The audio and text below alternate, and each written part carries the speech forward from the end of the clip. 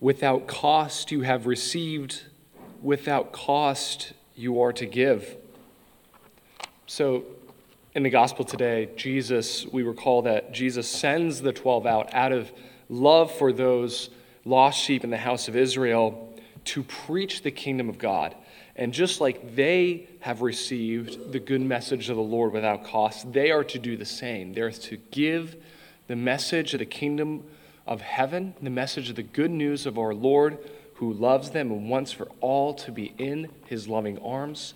They are to do that without cost. And I think this is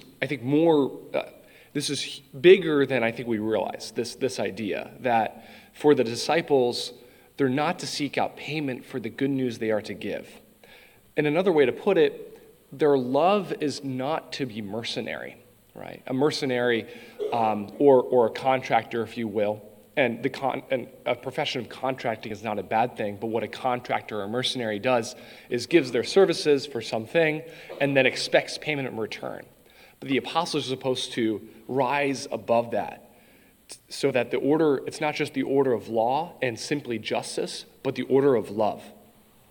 The disciples, the 12 in particular, are asked to act out of this order of love, to freely give of themselves to the people of God, and to not expect anything monetarily or humanly in return.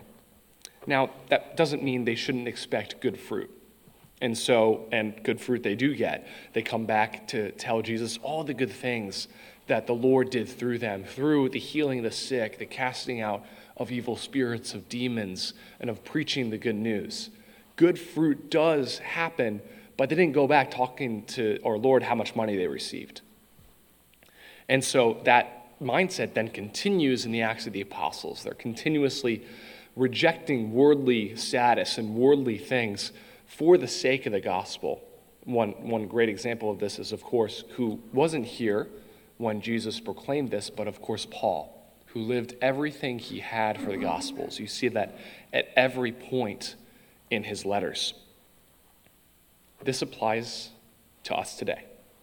And this is kind of where I want to ground the reading in, especially ground our preparation for Advent. As we go through this season for preparation of the coming of the Lord, not only at Christmas, but in the second coming of the fulfillment of the kingdom of heaven and the fulfillment of the new heavens and the new earth, I think it's good to ask ourselves, in what ways may we be giving and expecting payment in return? In what ways is the Lord calling us to more generous love? Now, that might be a simple thing, maybe doing something nice for a neighbor, a friend, someone who you live with, without expecting something in return. Sometimes it's a radical call. Maybe the Lord might be calling us to live more particularly a vocation of radical poverty or radical obedience to the will of the Lord. This is something that St. Francis, of course, heard in the gospel text, right? A call to live the gospel in this uniquely radical way.